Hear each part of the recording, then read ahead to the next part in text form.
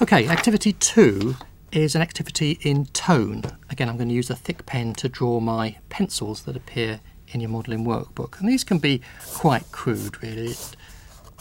The objective of these 3 pencils is to give myself some spaces in which I'm going to draw some basic tone.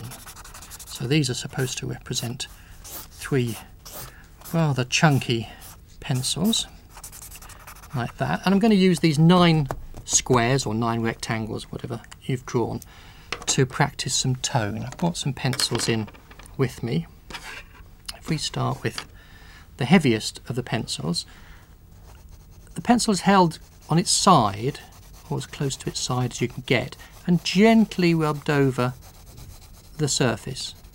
It doesn't matter if you don't get quite to the edges, but the point with the tone is you don't see the lines of the pencil. It comes down as one flat area of tone.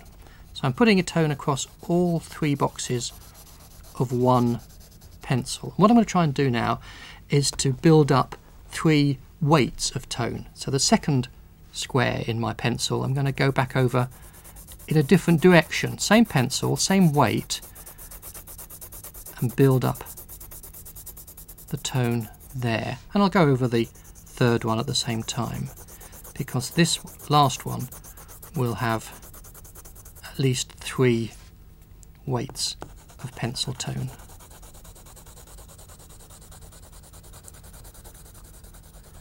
So the idea is to get one flat area, and if you don't feel it's dark enough, I'm trying to get a progression of light, medium and dark with the one pencil. I could go over that again like that, and I can just tidy up the edges using a rubber like that. If I go to a different weight of pencil, this is a slightly harder pencil to the previous one, and that's going to give me a different type of tone. And you can pick any pencils for this, it doesn't matter. I've called them a soft, a medium and a hard pencil. It doesn't really matter what weight you've chosen for these. But what you should arrive at is a block of 9 tones which demonstrate that the harder pencils give a much lighter, a softer tone, whereas the softer pencils tend to give you a more blacker, denser body of tone. And those skills are going to be quite useful when you come to putting shading into your design drawings. So that's activity 2.